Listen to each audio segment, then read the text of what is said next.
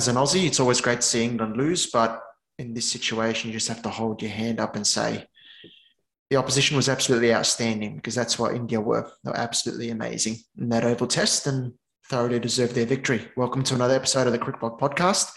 Charbel here from Sydney, joined by my very happy co-host today, Nash from Darwin. Nash, I hope you're not feeling too tired.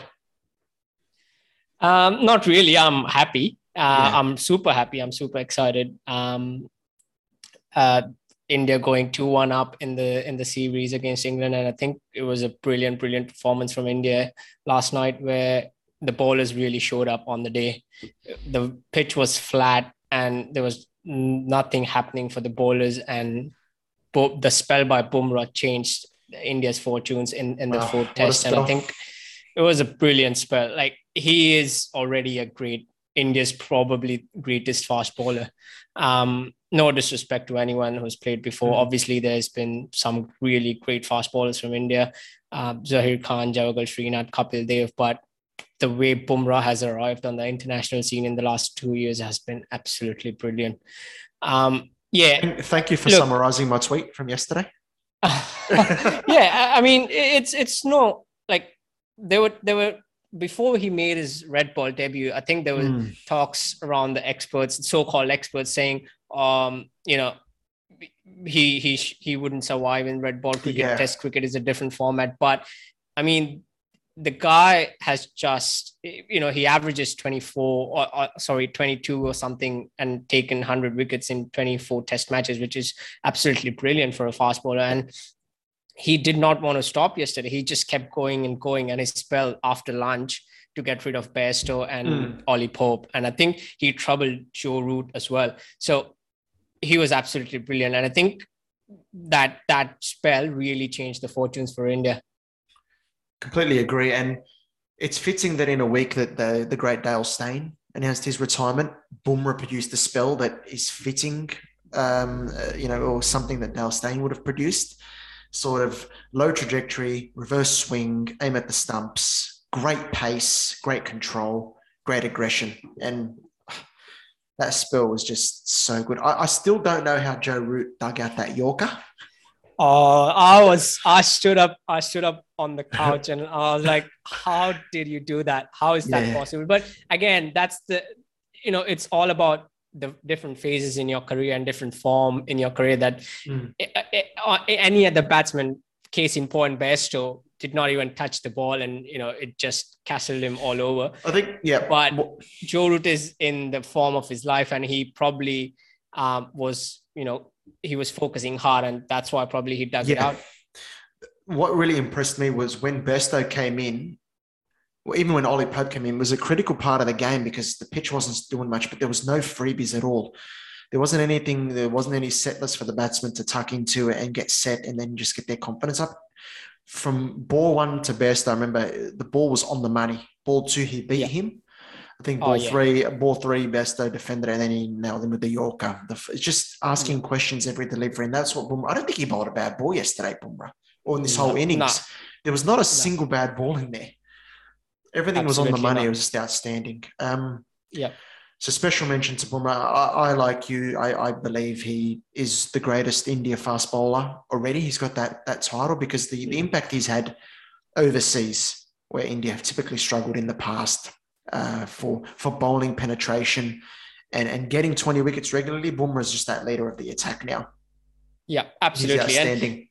And he has a great partnership with the other fast bowlers. Ishant Sharma, Mohammad Shami, even someone like Umesh Yadav, who doesn't play test matches so often. So even someone like Mohammad Siraj, who has just recently made his debut, all these fast bowlers have a really good partnership going on. And in comes Shardul Thakur, and he just obliterates the English bowling attack on his day. And that was I think, along with Bumrah's spell, the partnership between Shardul Thakur and Rishabh Pant, I think, was the changing point in the batting department for India. Because when Kohli was dismissed day 4, India were only just over 200 runs ahead, I think. Yeah, they were exactly, I think, 211 runs ahead. Yeah. So on a And pitch then, like that, yep. which is pretty flat, you think, oh, it's a bit of a worry here. Will they get a lead of 300? But yeah, anything below 250 was going to be difficult for India to defend. yeah. So once they crossed 250, 275, I think it was easy, smooth sailing for India. So should Shardul Thakur have one player of the match in your eyes?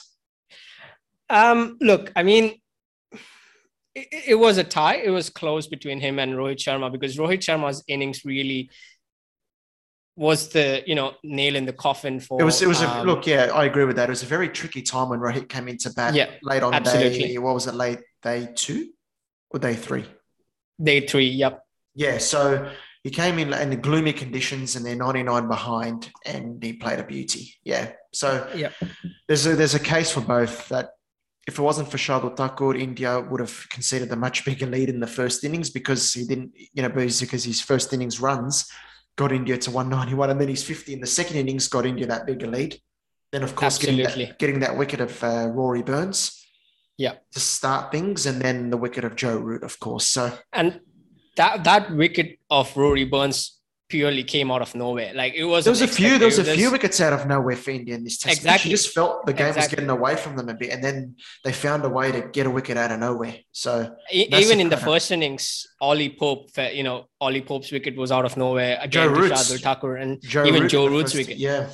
That Rory Burns wicket, I think, really turned the tables, and there was absolutely no help from the pitch to the fast bowlers. But time and again, we have seen the fast bowling attack from India. They just they will come in hard at you, and they will keep bowling those nagging line and lengths. Yes, there'll be, freebies here and there, but I think more often than not, they get it they hit it on the spot, they hit it on the money, and they do the job. It was an absolute exhibition. And, I had no problem, staying up late yesterday as a man. As a man nearing his 30s, it's not as easy anymore to stay up late to watch sport as I used to. I second that. I completely second that. As a teenager, staying up watching sport late at night. But yesterday it was just a pleasure, because I love fast bowling.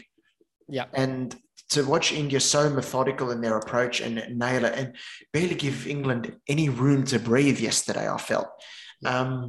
Where you look at lunch, all 3 results were possible still, even though probably England victory is probably the least likely. The route's still there. Anything is possible. I think the team is very clear in their strategy that they always want to be asking questions of the opposition. And if India is under pressure, they'll be willing, they're on the ropes, they'll be willing to throw punches from a difficult position.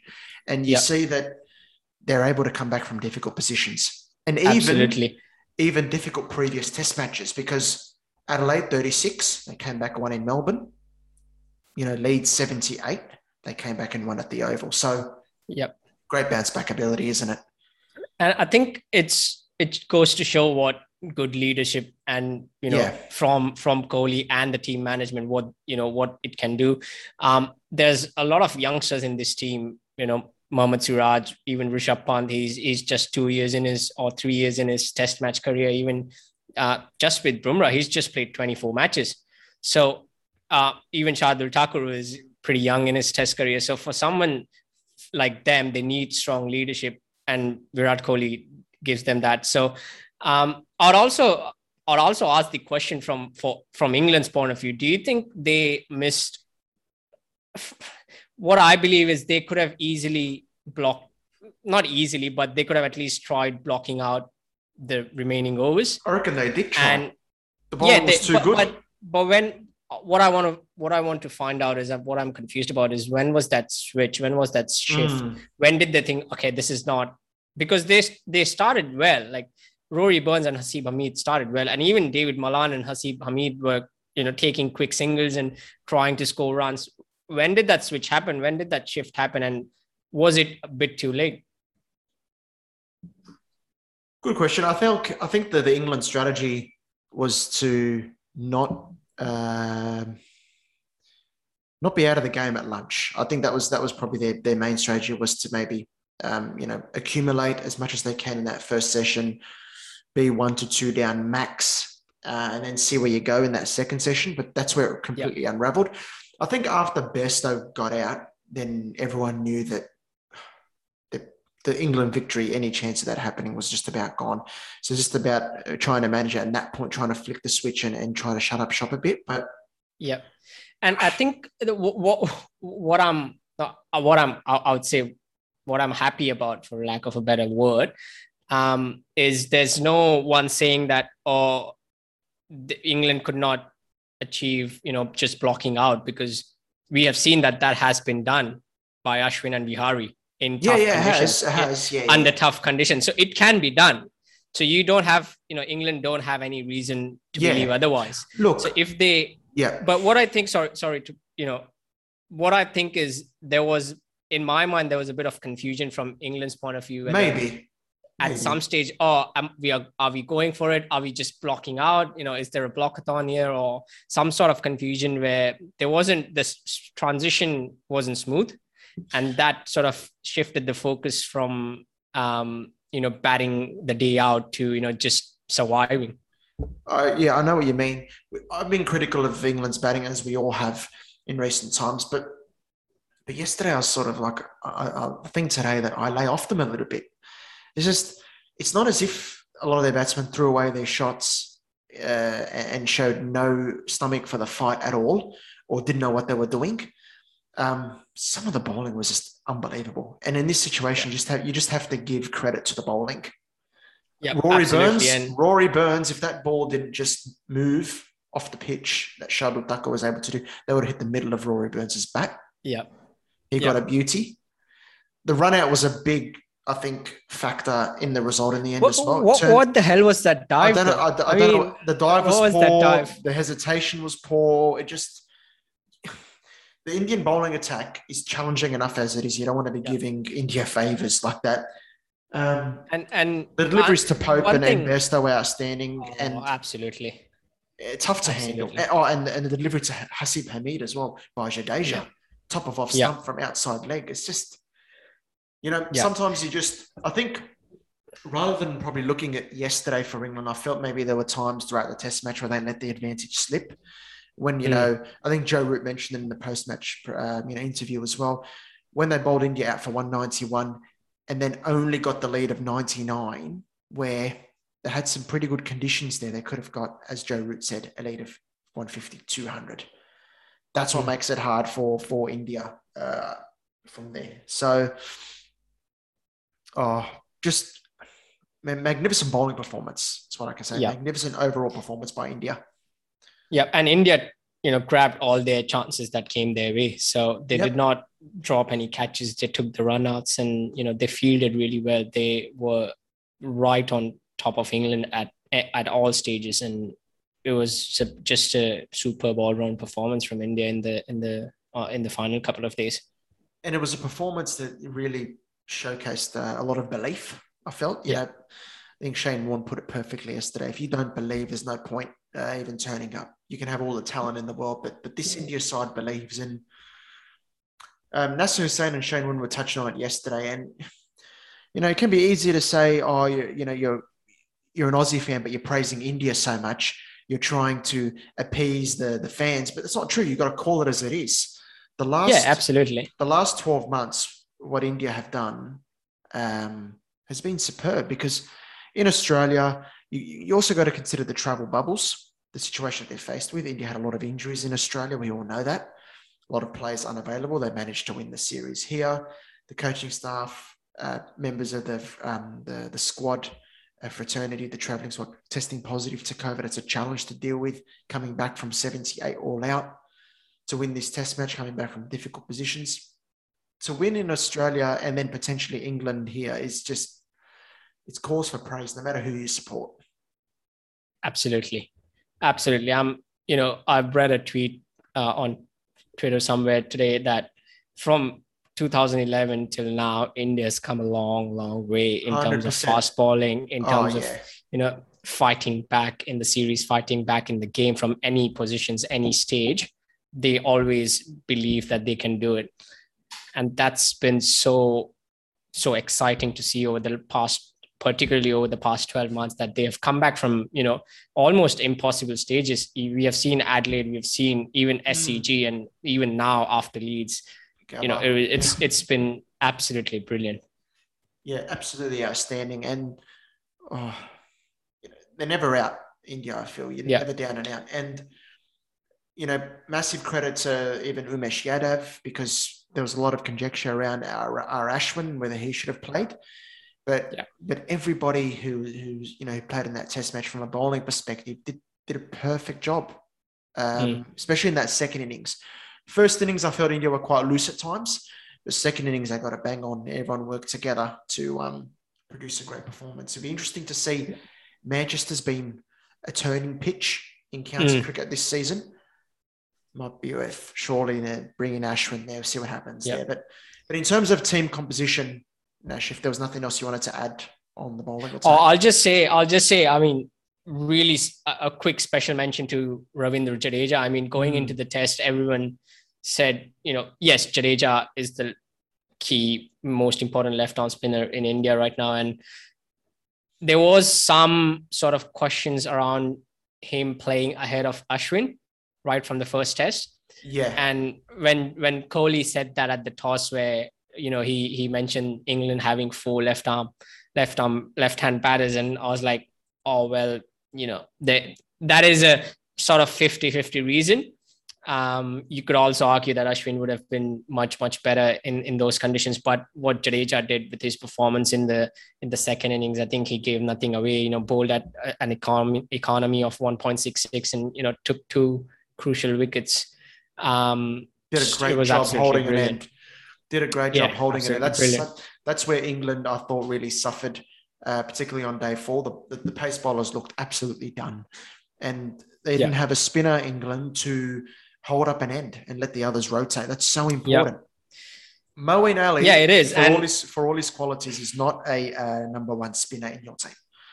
And that's absolutely bang on. Yeah, at best is your number 2 spinner who can come in and fill in and maybe get a wicket or 2, because he's got the pitch of a delivery in him, but he's not the kind of bowler who can bang away at a line and length all day and keep the runs down. That's absolutely, bang on. And that's a perfect segue into my next question, which was going to be for you. In terms of spin combination and the overall team balance for England going into the 5th test, which is an all-important test of not losing a home test series, would you pick Jack Leach? And if yes, who would you drop? Is Moeen Ali a certain drop for you? I'd probably drop Overton, because he only bowled 16, 17 overs in the second innings. Yeah. He was barely used. What was the point? I found that really strange. You pick a test team for not only the first day, you pick a test team for the full 5 days. All 5 days, yeah. And you look at the forecast, it's pretty warm, back end of the test match, no rain. It's going to be forecast, going to be a lot of traffic on the pitch. Spin is going to play a crucial role. And we saw on day 4, England really suffered with that, not having a spinner at the other end holding up an end. Moeen Ali, they say, they were saying in the post-match analysis, why didn't maybe, Root could have bowled out Moeen Ali more, but Moeen Ali leaks runs. He leaks runs at 4.5 and over. You can't afford that. Yeah. It becomes too easy. You fall way too far behind in the game. So that's the risk you take when it comes back to your team selection. That's the risk you take when you've got Moeen as your main choice in terms of spinner. Yeah. And absolutely right, because the way even Shardul Thakur played Moeen Ali, he was pretty confident going on the back foot, pretty confident going on the front foot, playing his shots, through the covers, and he played some beautiful back foot cover tries of Moeen Ali. And that's correct. Moeen Ali can leak runs, but do you think he provides that balance? Yes, he has been absolutely, shocking in to say the least, because he hasn't given the performance that England would have hoped. In theory, he offers that balance, but he needs to deliver more.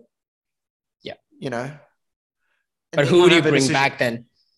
Because from what I'm hearing, either James Anderson or Ollie Robinson are sitting out as well, might sit out as well. Yeah, it given the depends on fact how that they they've recover. bowled Yeah. so many. Yeah, exactly. So many England overs. have done this a few times. Joe Root has been Yeah. guilty of this, is running his fast bowlers into the ground on Mm. flat pitches. You remember Jofra Archer in New Zealand? Jofra Archer in New Zealand bowling 40 odd overs in an innings. What's going on? That's, we talk about Joe Root, he was, after Leeds, became the most successful England captain in terms of wins, but there's elements there that can be significantly improved, and it's the workload management within the game. It comes back to having a spin at the other end. They don't have it. Is it a matter of Joe Root not trusting his bowlers? Well, you can't. Otherwise, why would you not pick someone like Jack Leach? Because they're obsessed with, I think, England in the seam bowling at home. They fell into that trap against New Zealand as well earlier in the season, where Jack Leach should have been used on those dry pitches. Exactly, and we have seen in the past that.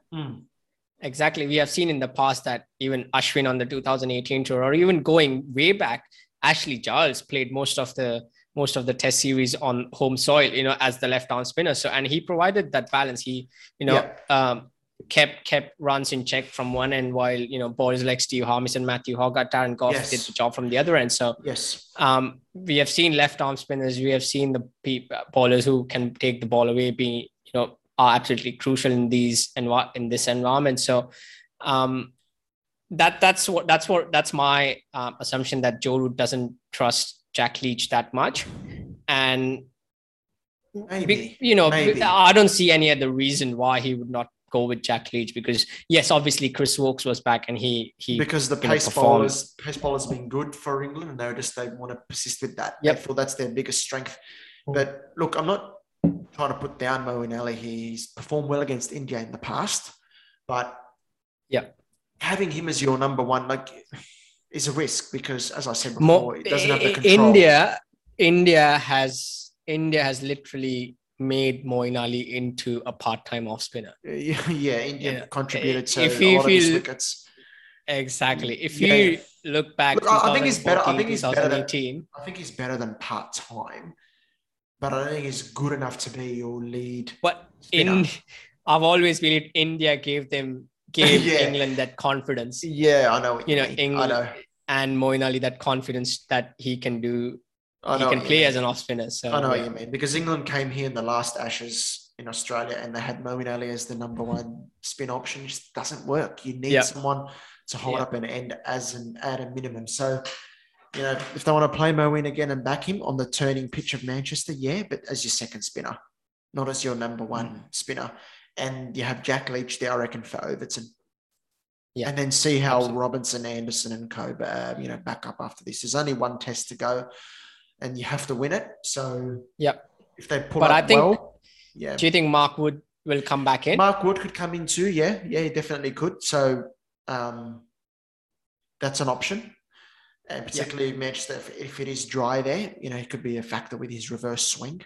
So that's an option there as well. So just got to see how Robinson and Anderson pull up after this. I don't think Overton will get in the team for that fifth test, because they've got Jack Leach there. They've got Mark Wood there. Quickly touching on, before we move on to the Indian team combination for the fifth test, quickly touching on the batting department for England. Would you make any changes? That's a long pause. No. I'm just having to think. I wouldn't. Nah. There. Yeah. I think, Hasib Hamid showed good signs in the second innings. Rory Burns had some runs in the test. Rory Burns scored 250s, did he? 250s. No. Yeah. No, sorry, one. Oh, no, not 250, just one in the second innings. I'm thinking of a 50 from the last test. So this was just, another 50 here. And then I think Malan, big game for him, but he's coming off a half century. Joe Root, of course. Bairstow's made a lot of starts, but he hasn't been able to carry on. So it's a big match for him. And Ollie Pope showed good signs too. Wouldn't change anything. Do you see this? Do you see this top six? Rory Burns, Hamid, Malan, Root, Pope, and Bairstow in the Ashes?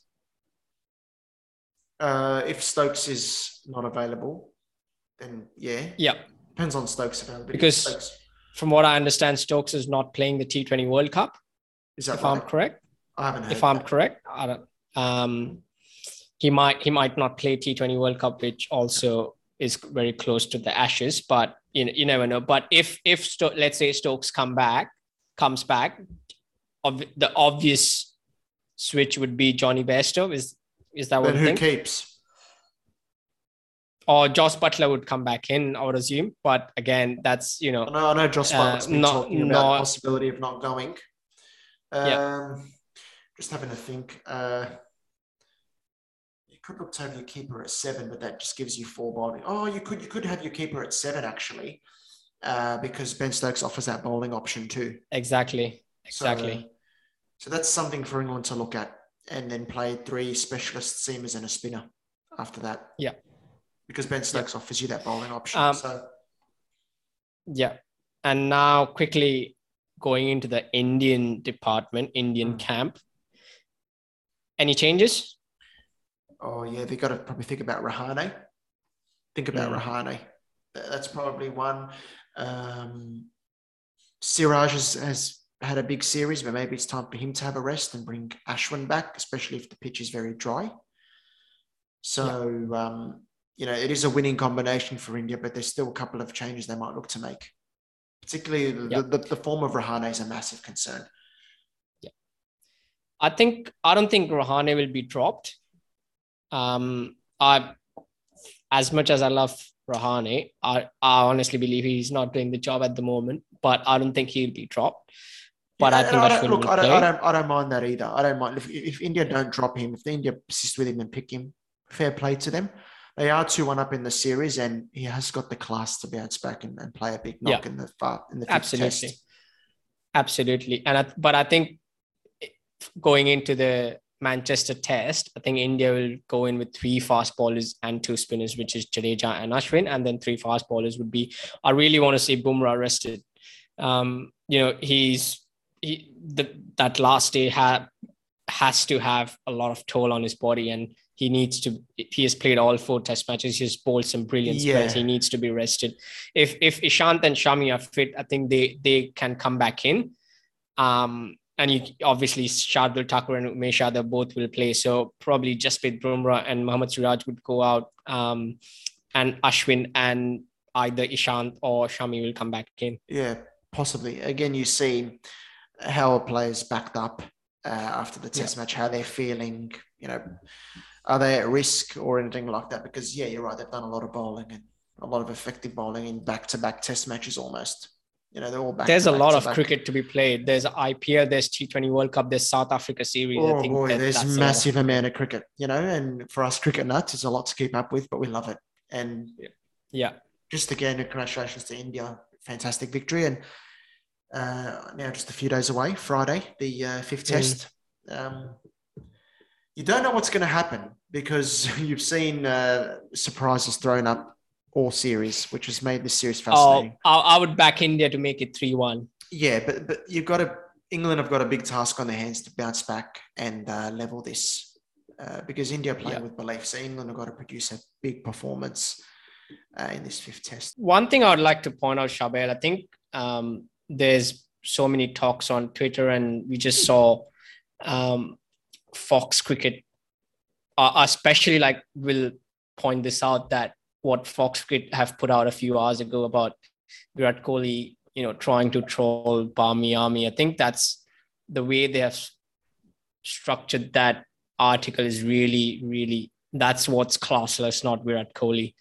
And that there's an ongoing narrative in Western media, Australia and England, that whatever their fans do, it should be taken as banter, but whatever Indian fans or subcontinent fans do is classless, or and that it's just poor. It's just not. It doesn't help anyone. It just pushes another narrative in on social media, and it's just really, that's what's classless. Virat Kohli, very aggressive, competitive on the field, but off the field, by all reports, got a good authorities. A magnificent guy. Absolutely, he wears his heart on his sleeve when he's on the field, and he gives all his energy and effort into his performance and for his team. He will take a bullet for that team anytime. Yeah. I'm not sure if you know this, Nash, but Pat Farhat, former India physiotherapist, he's a cousin. Yep. He's my cousin. So speaking to him about the India team, he says Virat Kohli is just like all of us. You know, he's very friendly. He's always looking out for his teammates.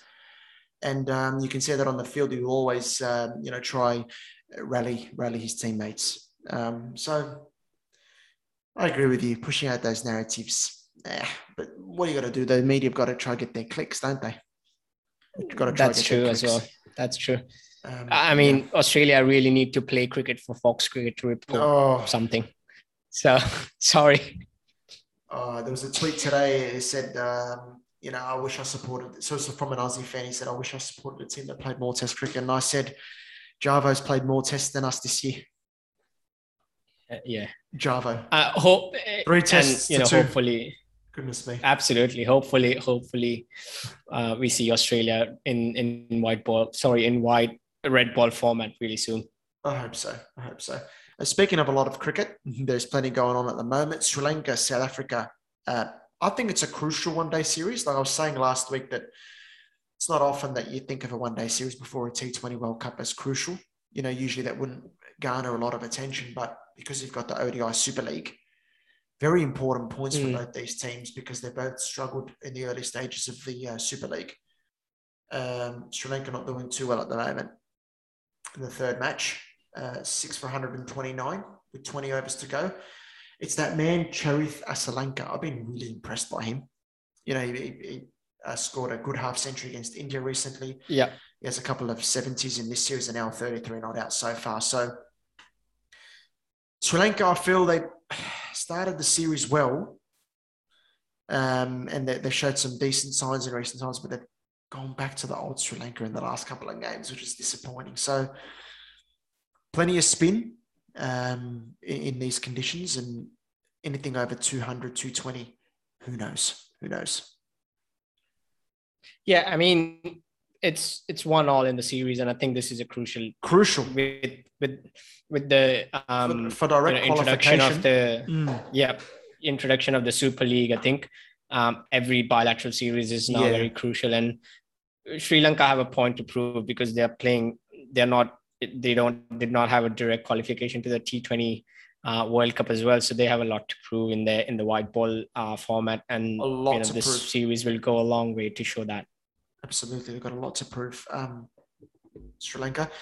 Another team I think have got a lot to prove, is Bangladesh. Interesting series against New Zealand at the moment. What do we call it? A New Zealand C team. But I've been thoroughly impressed by New Zealand because the first match they were rolled for 60. And I was fearing the conditions are going to be like this all series. We saw what happened to Australia. It's going to be 4-1 at best, maybe 5-0. But I felt Tom Latham, the captain, didn't make any excuses. New Zealand didn't make any excuses. They bounced back and they performed brilliantly in the last 2 matches. He even bowled Bangladesh out for 76. I've been in discussions, to put it in a friendly manner, with some Bangladesh fans on Twitter. Now, they've got every right to be happy with the team winning. Okay? They've got every right to be happy with the team winning. But the question I pose for them, is this good for Bangladesh's short-term campaign or short-term focus in terms of the T20 World Cup, when you're going to be faced with completely different conditions, I feel, in Oman and the UAE? You're not going to have conditions like that, like we're seeing in Bangladesh at the moment in the World Cup. So can they adjust? And even for the long term, are you developing a team that can win consistently overseas or win on flat pitches? Because Bangladesh at the moment, for me, they're only capable of winning on sharp turning tracks. If it's not turning sharply, they struggle to win. And I just feel some fans don't understand that concept. What do you think? But that's been the problem, isn't it? And look, I can't Bangladesh in any format. I can't get a gauge on their batting in this series because they're batting on these pitches. And They were rolled for 76 in the last game. Yeah. And that's the history, and that's the story of Bangladesh cricket in a nutshell, because that's what they do in tests as well and in one days as well. The pitches are so, they're just at the opposite end of the spectrum in terms of, providing any sort of balance between bat and ball. And I think with Shakib, probably the slowest bowler in the world right now, he just comes on and just keeps bowling slow on that pitch where the batsman could absolutely drink a cup of tea before hitting the ball. Yes, 100%. Yeah, it doesn't do anyone any good. And it's not, I wouldn't go as far as saying it's not good for cricket, because you have to learn to play on any sort of pitch. But in terms of eye on the future and eye on T20 World Cup coming up, I think this series could have been a really, really good preparation for both teams if there was a balance. Look, from a New Zealand perspective, are they going to have anyone in that team playing in the World Cup? I don't think so. So it's not. It's more long-term experience for them. These players getting exposed to these conditions, and it's important for their development. Look at New Zealand here. This is why I was disappointed with Australia, because this Australia side's got a lot of T20 experience in it. This New Zealand side, a lot of these players don't play T20 cricket, even at a domestic level. Tom Latham's last T20 game was in 2019. Henry Nicholls doesn't play often. Rachin Ravindra has played 17 T20s before this series. They don't play a lot, but they're able to play to their strengths in these conditions. So credit to them. But I think it's key for New Zealand to develop bowlers like, Ajaz Patel and Rachin Ravindra. I like him. He's a good bowler. McConchie. So, and we might as well see one of those three spinners go to UAE. And I think they've already announced this squad, haven't they? They announced it like 1 year ago. I think they have announced it. I just realized they already announced and who hasn't. Exactly. I just realized they've already announced the squad. So that's what I'm saying. None of them are there. Bringing the squad up, and I think. Yeah. Okay. Yep. I don't think anyone from this series. I can't get a gauge on Bangladesh though. I don't know where they're at. But something I will say is they might be in for a rude shock when they come on different pitches and they have to adjust. Because it's about your long-term development as well. You don't want to be a one-trick pony and just win in certain conditions and struggle everywhere else. And that's not to say Bangladesh have always struggled. They've made the quarterfinals of the World Cup in Australia. They made the semi-finals of the Champions Trophy in England. They've had some good moments, but they've been few and far between. How often can we say we genuinely believe Bangladesh will win a world title away from home? No, I don't believe. And apart from test victories, they'll win hearts. They'll win hearts, but they won't win titles. Oh, banter at its finest. I was going to say that apart from a test victories against Zimbabwe away from home and against severely West Indies side in 2009, because all the main players went on strike against the board, Bangladesh have never won a test outside Asia. Apart from that, because they haven't developed the pace bowling. Have they won a test outside of Bangladesh? I'm not sure. They have. They've won in Zimbabwe. They've won in Sri Lanka. They've won in West Indies, as I said, in 2009. Oh, yeah, that's correct. Yeah. But again, that West Indies side was very new because the main players had gone on strike. Yeah. Because they don't have the. Oh, yeah, I remember that. Yeah, so they don't have the bowling to cope in red ball cricket. And I just want to see how they cope in different conditions in white ball for the World Cup. So the fourth match tomorrow, I'm interested to see how that one turns out, because imagine if New Zealand, come back and win this series. That would be some result. See what happens there.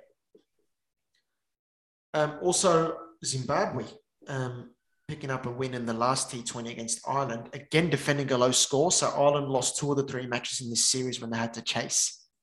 That's a bit of a worry for them. They dominated most of that series, but still lost 2 games. So lost by 5 runs the last one.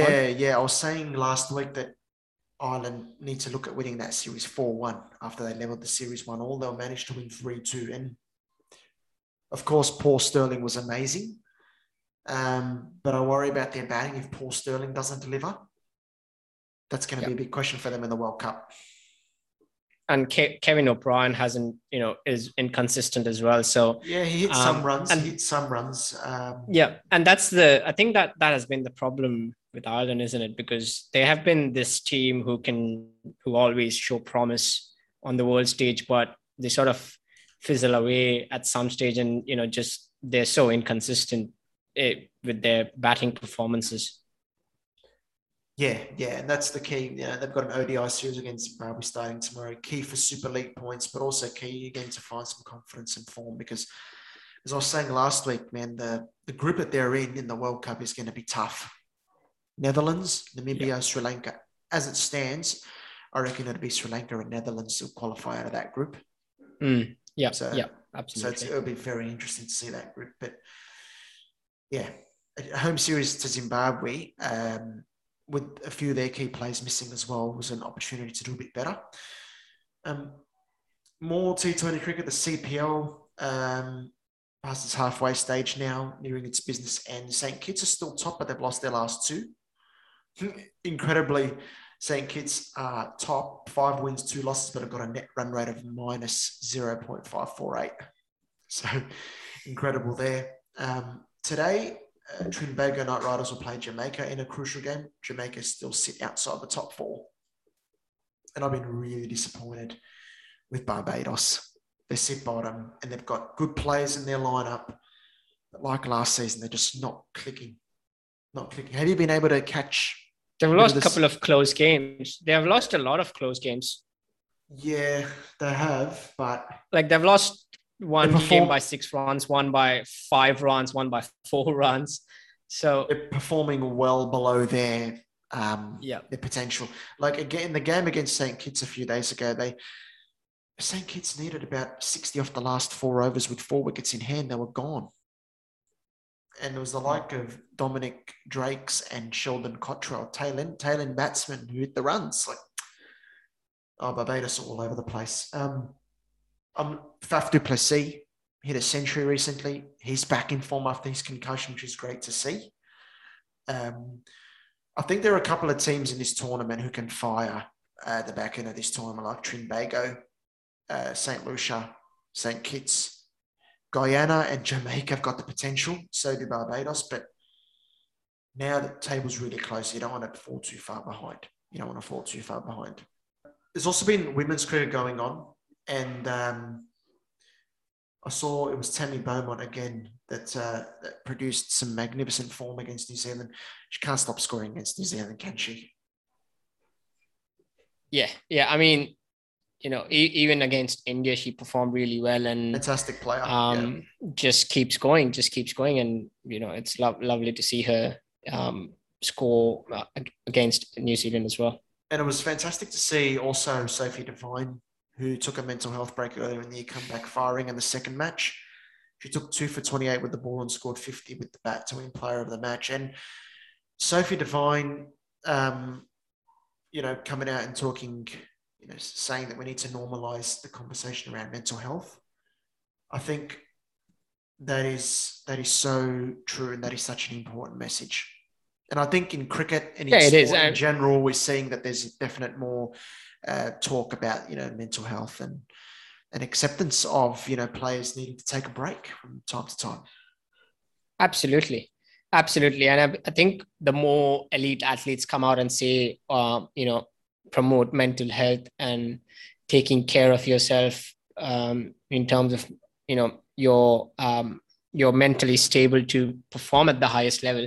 I think it becomes the norm when it encourages youngsters who are, playing the game as well to recognize that there's something wrong, there's not something quite right with them when they relate to these sort of elite athletes who say that, okay, this is what's happening to me as well. So, and they seek help early on rather than at, later part of their career. So that's a really good thing that more and more elite athletes are coming out and supporting mental health.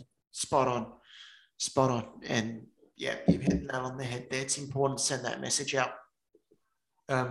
Also, women's cricket, West Indies leveling the series against a very good South Africa team.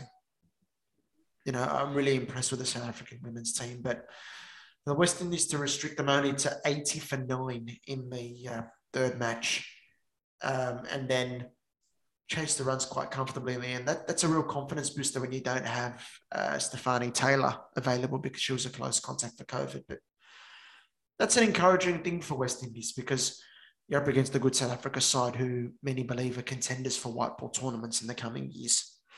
So that ODI series now starts tomorrow morning Sydney time after a 1-1 in the T20 series. So, 5 ODIs, I think it is. So both sides will be looking to produce the goods in what could be a very competitive series there. Listeners, before we sign off, there's a little interview that will drop this week as well. I had the pleasure of talking with Jaydev Unadkat from the Rajasthan Royals earlier today. Such a nice guy. And I was very grateful to him for giving me his time and chatted about the upcoming IPL, what he wants to achieve, any changes he's made with his bowling, and how he's feeling about the Rajasthan Royals' chances in the upcoming IPL. So be sure to keep an eye out for that one. Thank you, everyone, for listening once again. Thank you, Nash. Congratulations again to India. And this next week we'll review the series and look forward to the IPL, which starts pretty much right after. So plenty of cricket to look forward to as always. Take care.